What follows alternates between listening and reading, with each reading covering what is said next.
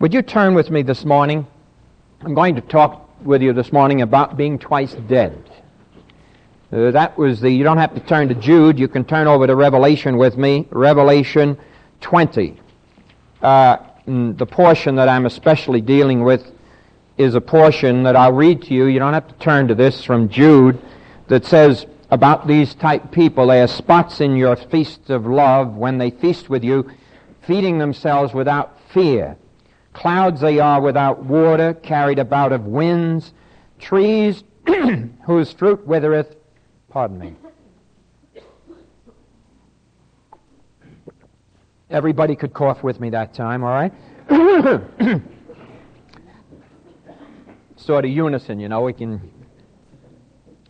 and then it says, clouds without water, carried about of winds, trees whose fruit withereth, without fruit, twice dead, plucked up by the roots, terrible description, raging waves of the sea, foaming out their own shame, wandering stars to whom is reserved the blackness of darkness forever. Now, first let me set in divine order, I think, the sequence of events that will occur from the point where we stand in history. Concerning man and the plan of God, we're standing right now in the age of grace, so that we pretty much know what I'm discussing when I discuss the second death. We're now in the age of salvation through faith, the age of grace, and God's great gift of eternal life through Jesus Christ our Lord. Salvation has always been by faith. The law never was a means of salvation. Remember that. When God gave the law to Moses, he said to Moses, "Take this law of the Lord thy God and put it in the side of the ark of the covenant, that it may be held as a witness against mankind." So the law was always a witness against man. Paul says in Galatians that the law was our schoolmaster to bring us to Christ. In other words, the minute you looked at the law, you'd recognize that you had no capacity to fulfill it. You would know you'd have to find some other way to get to God. And so, whether it's in the Old Testament or the New Testament, salvation is always by faith. God provides a way. When he gave the law, he gave the blood sacrifice. In other words, he gives the law, and with the other hand, he says, I know you'll never be able to meet it. You've asked for it, I give it to you. Paul says that the law came that the trespass might exceed. In other words, that there would be then trespassing the known commandments of God. Sin was in the world before the law came, but once the law came, it made that sin so clarified. Thou shalt not, thou shalt not, thou shalt not, thou shalt not. And God gave it to Israel, but with it he also had to give the blood sacrifice.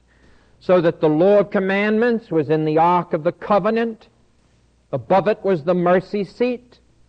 And then the blood once a year was put upon the mercy seat, so that when God looked upon the law, he would see the blood over it, which said, a sacrifice has been made for sin, a remembrance made for sin by Israel and by the high priest, and Israel's sins are covered for another year.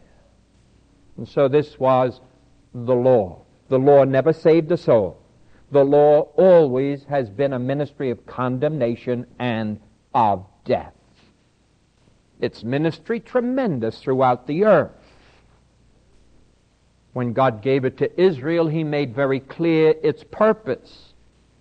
If we went back to Deuteronomy, we would find that when God gave the law to Israel, he not only said, this is for Israel, but he said, and all the nations of the earth shall look upon thee and this law, and their government shall be by this law.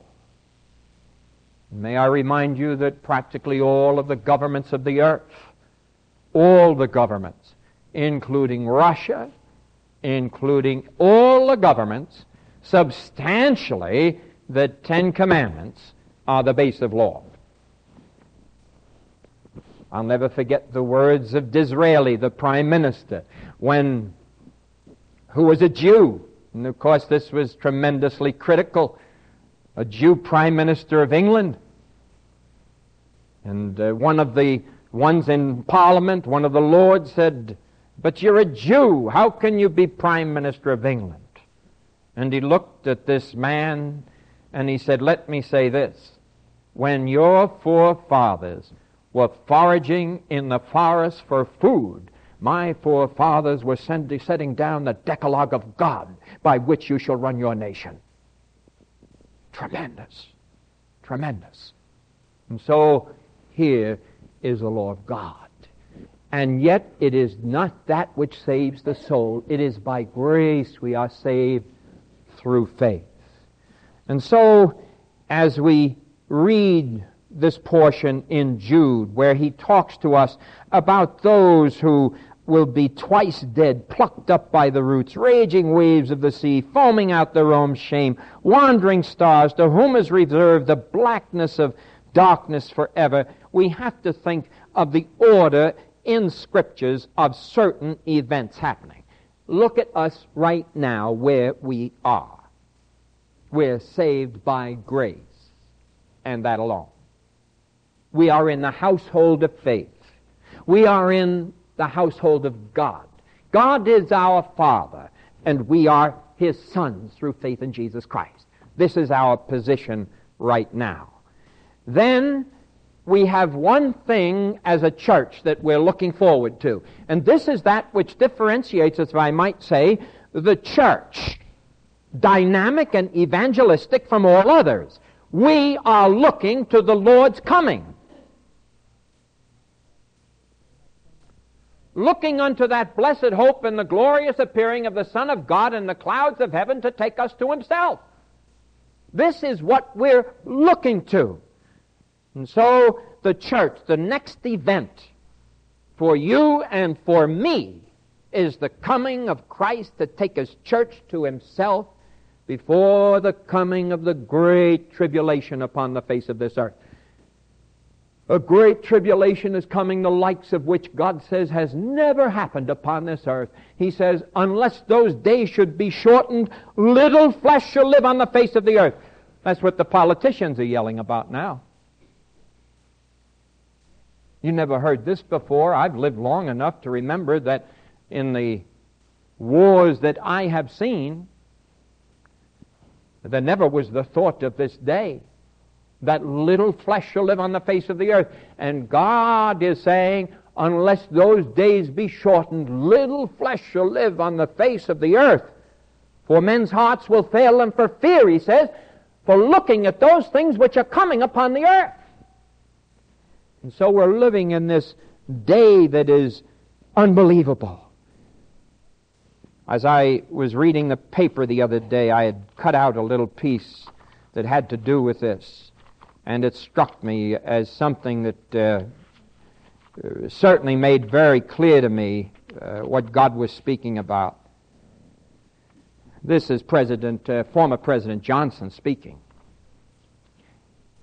Listen to this, and then think of the little flesh living on the face of the earth.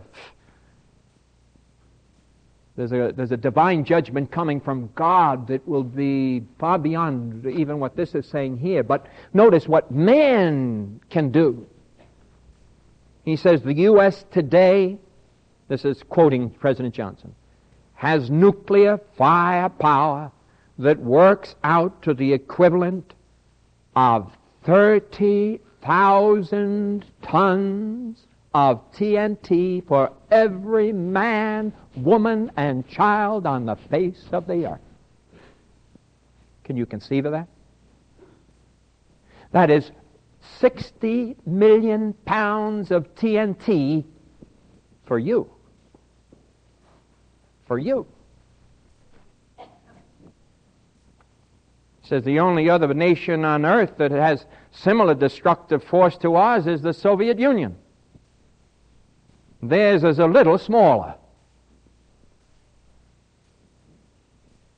But he says the average human being wouldn't be able to detect the difference of whether he's hit with 30,000 tons or 15,000 tons of TNT at one time. And this is through nuclear power. And this is what we're facing in this present day. Now, the church is waiting for the coming of our Lord Jesus Christ. And when he comes for his church, if you'd been here on Wednesday night, we're discussing 1 Thessalonians, the 4th chapter, which has to do with the Lord himself shall descend from heaven with a shout, and the voice of the archangel, and the trump of God. And the dead in Christ shall rise first. Then we which are alive and remain shall be caught up together with them to meet the Lord in the clouds in the air. And then shall we ever be with the Lord. Comfort ye one another with these words. And I want to say, if ever we needed comfort, it's now. If ever human hearts needed comfort, it's now. And so God says, comfort ye one another with these words. And so the translation of the church, that's what we're waiting for. To be caught out, as 2 Thessalonians say, that we may escape that wrath which is to come upon the face of this earth. So, when the church has been caught up, and with Christ, certain wonderful things happen in heaven. And certain things are happening on earth. I'm so glad that we're going to be in the pavilion of heaven when these things happen on earth, aren't you? I don't say that we'll escape an atomic war. I don't know. You may not escape the judgment of man, but you are going to escape the judgment of God. And the judgment of God is coming in the battle of Armageddon. Oh, I can remember General MacArthur talking about the Battle of Armageddon. I've listened to the presidents mention it now and then, but I think honestly in most of their minds it is a phrase that has somehow become part of man. But there will be a Battle of Armageddon.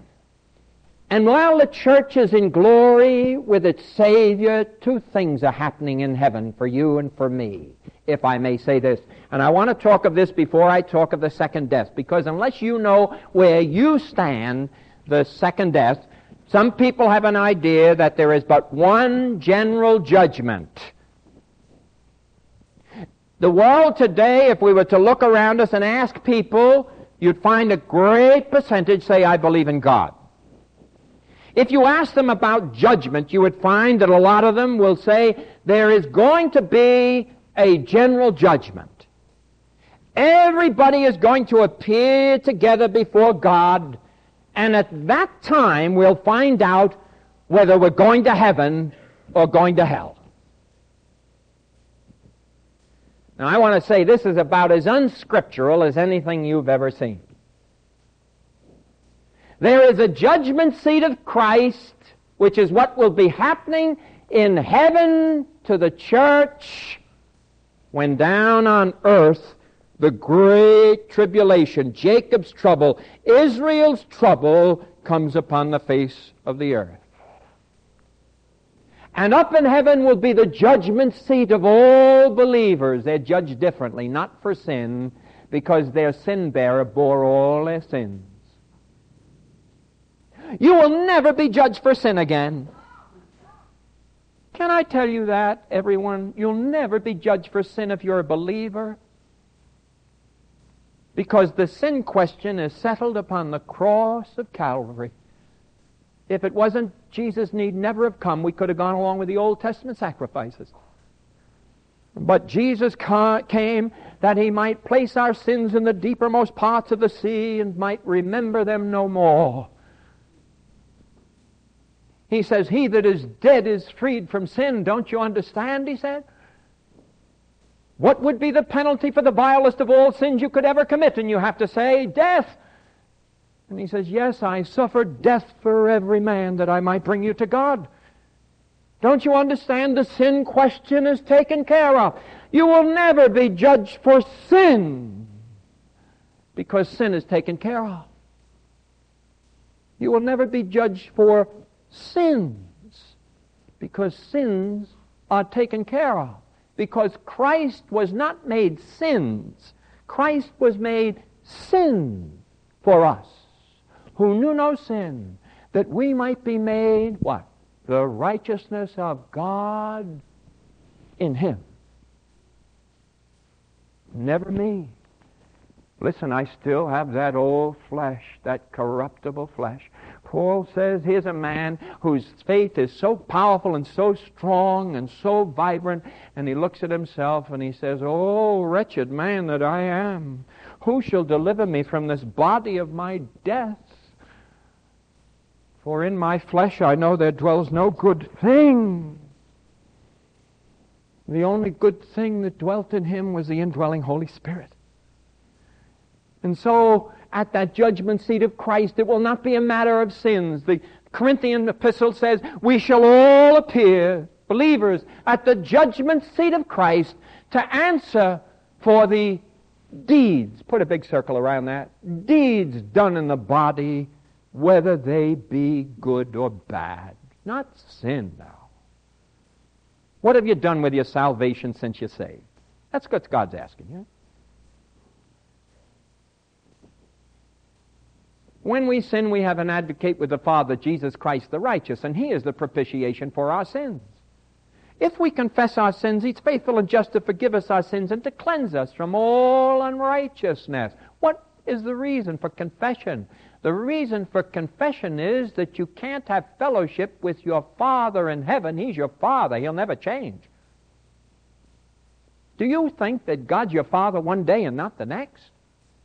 Then you've made Him less than an earthly father, so let's not even talk about it. If your earthly Father knows how to give you good gifts, how much more shall your heavenly Father give to them that love Him? Your earthly father gave you fleshly life. What kind of life do you think your heavenly Father gave you? Eternal life. John 10:28. I give unto them eternal life, and they shall never perish, and what? Neither shall any pluck them from my hand. Right? When you're trying to find scriptures that say you can get lost, forget it. I can give you 100 that say you're saved eternally. Saved eternally, our Heavenly Father. Sin has been taken care of. If Christ paid the penalty, it's finished.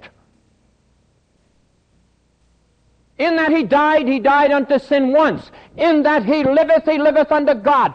Likewise reckon yourselves to be dead to sin and alive to God. That's it. I don't need anything more. God, how glorious is thy salvation, to know it, to be a redeemed man and to walk the earth with your head high and looking unto the holy things that are yet to come and the promises of a living God. How tremendous this is. To walk in the freedom of the Spirit of God. Whosoever the Son hath made free, he's free indeed. You see, this is it. Freedom of soul. Have you freedom of soul today? Perfectly free. You're not worried about salvation. You're not worried about the world, even though it's a trial and a burden, and you do everything you can to help. But you're not worried because you know you belong to Christ, and nobody can take you out of the hand of Jesus Christ. Do you know Him this morning? Do you really know Him? We will all appear at the judgment seat of Christ to answer for the deeds done in the body, whether they be good or bad. What have you done since you've come into the body of Christ? You belong to Him. It says Christ is the head of the body, and we're members of His body and of His flesh and of His bones. Do you think once you put in, He tears you out and throws you out? The whole principle of the crucifixion was they broke not a bone on His body. The whole principle of the crucifixion was that they couldn't do anything to Him. We're part of His body and of His flesh and of His bones.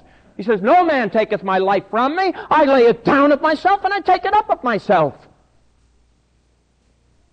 And so we appear at the judgment seat of Christ. We've been translated. Listen, this is what we're waiting for, beloved. This is what you're waiting for this morning. The translation of your glorified and wondrous moment when you shall receive that glorified body fashioned like unto the body of Jesus Christ. And the dead in Christ rising together, glorified. Oh, husbands and wives, let me say this to you. You'd better love like you never loved before. You'd better love your children like you've never loved before. If this is the coming of the Lord that we're really waiting for and yearning for, and we talk about it, and we say everything is in perfect position, Israel is nearly back in the land, Russia is in the position in relationship to the Arabs they should be, Israel there, China, the kings of the East, ready to march. Go back to Ezekiel, you can find all of this from 36 to 40. And all of these things in perfect position, and a slow decadence in the church. For in the last days, God says there shall be a falling away. Now I hear some preachers on the television say there's going to be, they've got their prophecies mixed up. There's going to be a tremendous revival. Don't you fool yourself.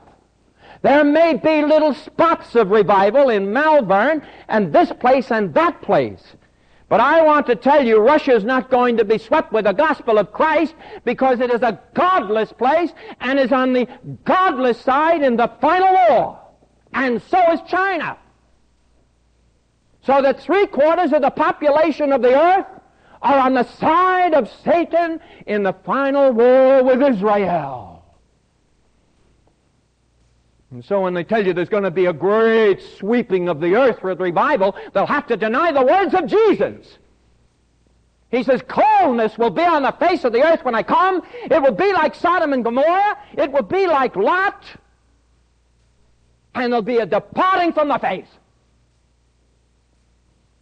So for some preacher to get on the radio and the television and begin to say there's going to be great revival sweep the earth.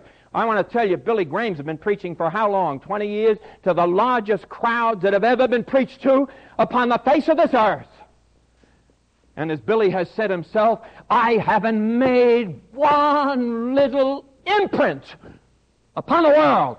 And there are millions more lost today than the day I started preaching.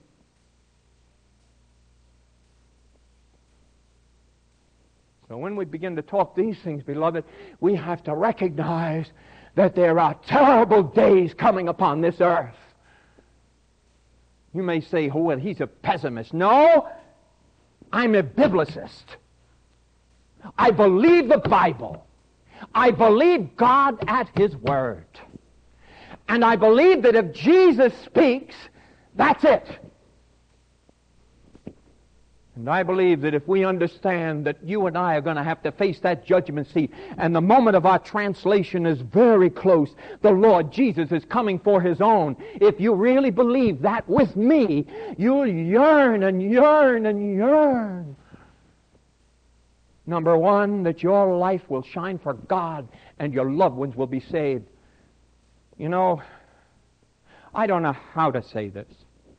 How can I say it so that you understand that unless a soul knows Christ as Savior, he is life. His own words say, in my Father there is life. And He hath given the same life to His Son. And to whosoever the Son shall give life, they shall have life indeed. And upon this principle, husband, wife, I sometimes, my heart breaks. Someone says to me, I'll come to church when my husband begins to come, or I'll come to church when my wife begins to come.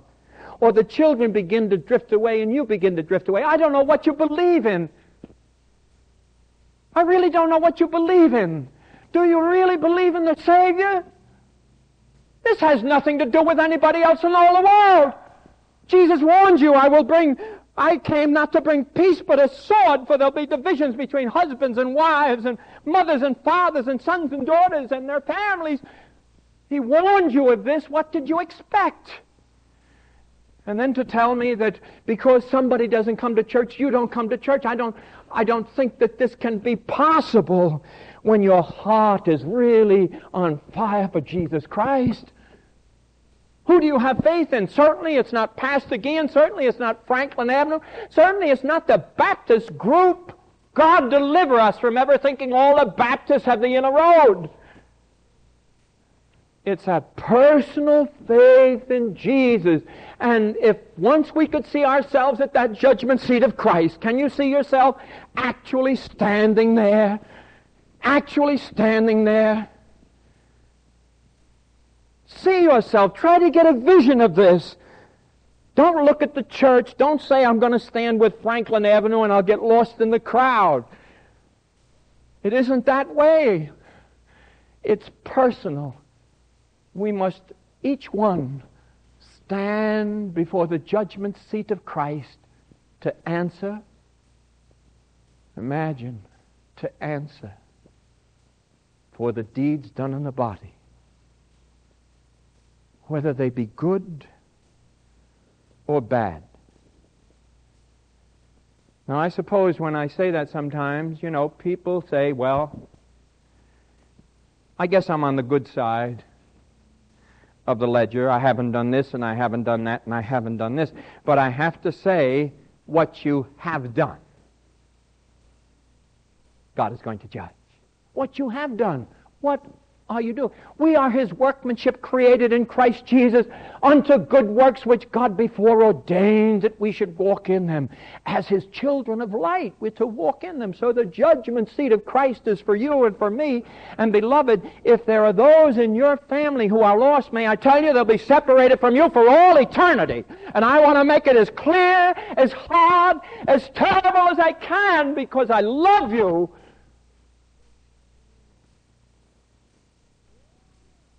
Paul says, do I love you the less because I tell you the truth? Of course not. Even Christians can get to the point where they say, well, Mother's such a nice woman. Or Daddy was always so good to me.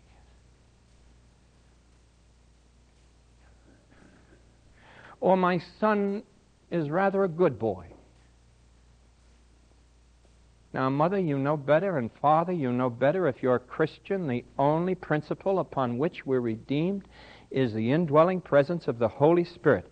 If any man has not the Spirit of Christ, he is what? None of His. How do I receive the Spirit of Christ? Through faith in Jesus Christ as my Savior. Behold, I stand at the door and knock, Jesus says. If any man open the door, I will come into him and sup with him and he with me. And so, beloved, there is this great need. Oh, do you think I like thinking that possibly I'll never see my mother and father again? I may not. They died when I was a boy. I was only 12 years old. How do I know? I don't know. Did you think that affects my faith one iota? Not one iota. Having found Christ and experiencing the indwelling presence of the Holy Spirit, if all the world would forsake me and leave me all alone, I could cling but to Jesus and nothing else. If my own wife was to leave me and my children were to leave me, I could do nothing else but cling to Jesus and the cross of Christ for my redemption. Because there is nothing. Because the world is going to pass away. Going to be rolled up like a scroll. And all the graveyards and all the great corporations and all of the wealth and all of the gold shall perish. So honestly, I have no other place to go. No other place. So, beloved, you can see the tremendous theme here, can't you? Huh? Judgment seat of Christ. Oh, husband, wife, your mates are not to affect your faith. Otherwise, your faith is not faith. Mother, father, your children are not to affect your faith. Otherwise, your faith is not faith.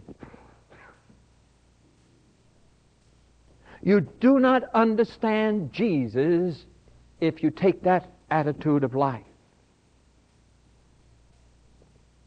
You are trusting in Christ personally. And as the very dynamic of His great Spirit thrusts into your body and thrives out through your body, which is now the possession of God, you can pray and pray and pray and testify to the saving grace of our Savior, so that your loved ones will be saved.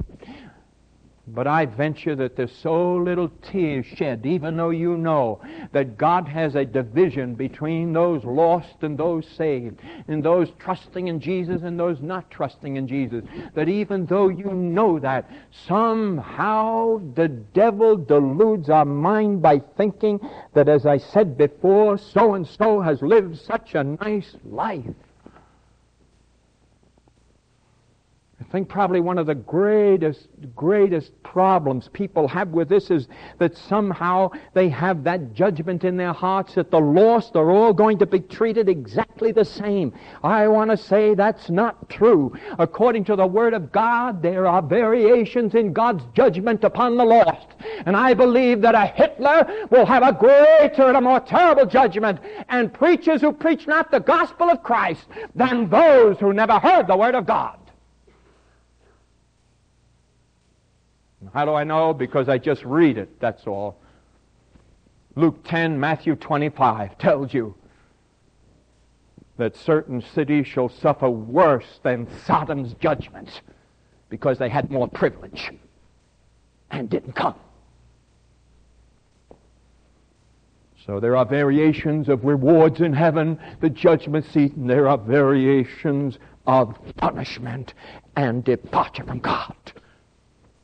And in this vast universe, it doesn't bother me in the least as to how God's going to judge people. I leave everybody in His hands. Anybody asks me about the pagans, anybody asks me about the cannibals, anybody asks me about that, I say the Lord of all the earth can do no wrong. All I know is He's witnessed to my heart, told me how I should be redeemed. It's my responsibility, since I heard the gospel, that I might be saved. And by every power of my being to see that all the world hears about it. That's what God has called me to do.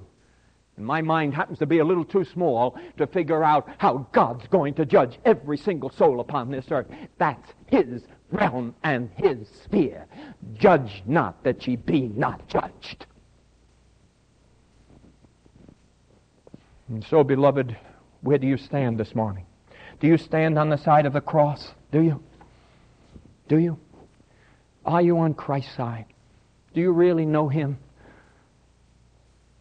What is the judgment upon your faith? Do you believe because others believe? And is your faith affected by some Christian who falls? Then it's not faith. In my 20 years, I've seen some mighty big men of God fall by the wayside. I have felt burdened. I have had tears in my heart over their fall. But it has just made my faith in Jesus Christ stronger than ever before, and seeking the power of the Holy Spirit. That's the difference. You never look that way at people. You look at Jesus. Is He yours this morning? Is He? Let us pray. Now, Father, we thank Thee for Thy blessed word. Lord, as we think of the position we're standing in this morning, there's no other age has ever stood on the very brink of the coming of the Lord. We look at the world scene, it seems we're blinded sometimes by Satan himself. We see where men believe they have reached the point where they could destroy the whole world. And then we remember the words of Peter when he says, God hath reserved the earth to be destroyed by Himself, by fire. Not hard for us to understand now. Not now that we've understood a little bit about nuclear physics. It's not hard for us to understand now. We're in an age where we really have no excuse, where scientists are afraid to work on certain areas of destruction that they fear may set off a chain reaction and destroy the world. But we remember, God, that You said You reserved it for Yourself, so we're not worrying about that. We remember it tells us in Revelation, we're going to read this later, that You destroyed the earth by fire. But Father, we're living right now in the age of grace, and it may be that someone here this morning really hasn't made a decision for Christ. Oh, Father, how I pray this morning for each one. Let not our faith be determined by the faith of our mates or our children. Oh, our hearts can be broken, but Lord, let not that faith be touched. May it become stronger and stronger as we see all the forces of Satan working against us, affecting our children, affecting us as adults, causing us to be deluded into the world system and into fleshly sins and worldly enticements. Paul warns us always of this. So, Father, we would pray this morning that if anyone has come in that is outside of Christ, that they might say yes to the Lord at this time, while every head is bowed and nobody looking around. Just as I close, it may be that someone would like to say, Pastor, pray for me. Pray for me. I need Christ as my Savior. I want Him in my heart. I've never really made a decision. And here's my hand. I'll just raise it up. No one looking around. Say, Pastor, pray for me. Anywhere? Just put your hand up. Say, Pastor, pray for me. Yes? Yes, I saw that hand. Anyone else? Just put your hand up. Say, Pastor, pray for me. Put it up high to join this. Yes, I see your hand. Lord bless you. Anyone else? Just put your hand up high. Say, Pastor, pray for me. I wouldn't ask you to come down forward. Just put it up where you are. Say, Pastor, I never made a real decision for Christ. I never said so. And here is my hand. I really believe this morning. I want Him in my heart. Here's my hand. Pray for me. Anywhere else? Anywhere at all? Quickly. Just put your hand up. Pastor, pray for me. Young person, mother, dad, grandmother, grandfather, doesn't matter. Here's your place to make your decisions for Jesus Christ. Quickly, and then I close. Anywhere else? Just a moment. And then I'll close. Quickly.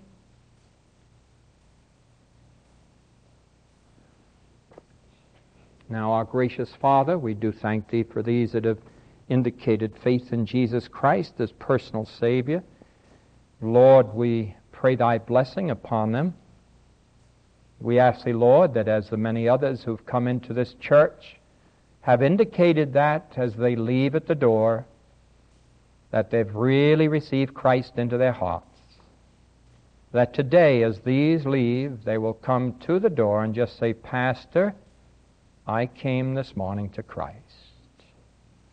It may be that there are some who didn't raise their hand, and Lord, possibly out of some timidity, but even they, as they leave, if they've received Jesus into their hearts, may they come to the door this morning and indicate that their faith in Him is real.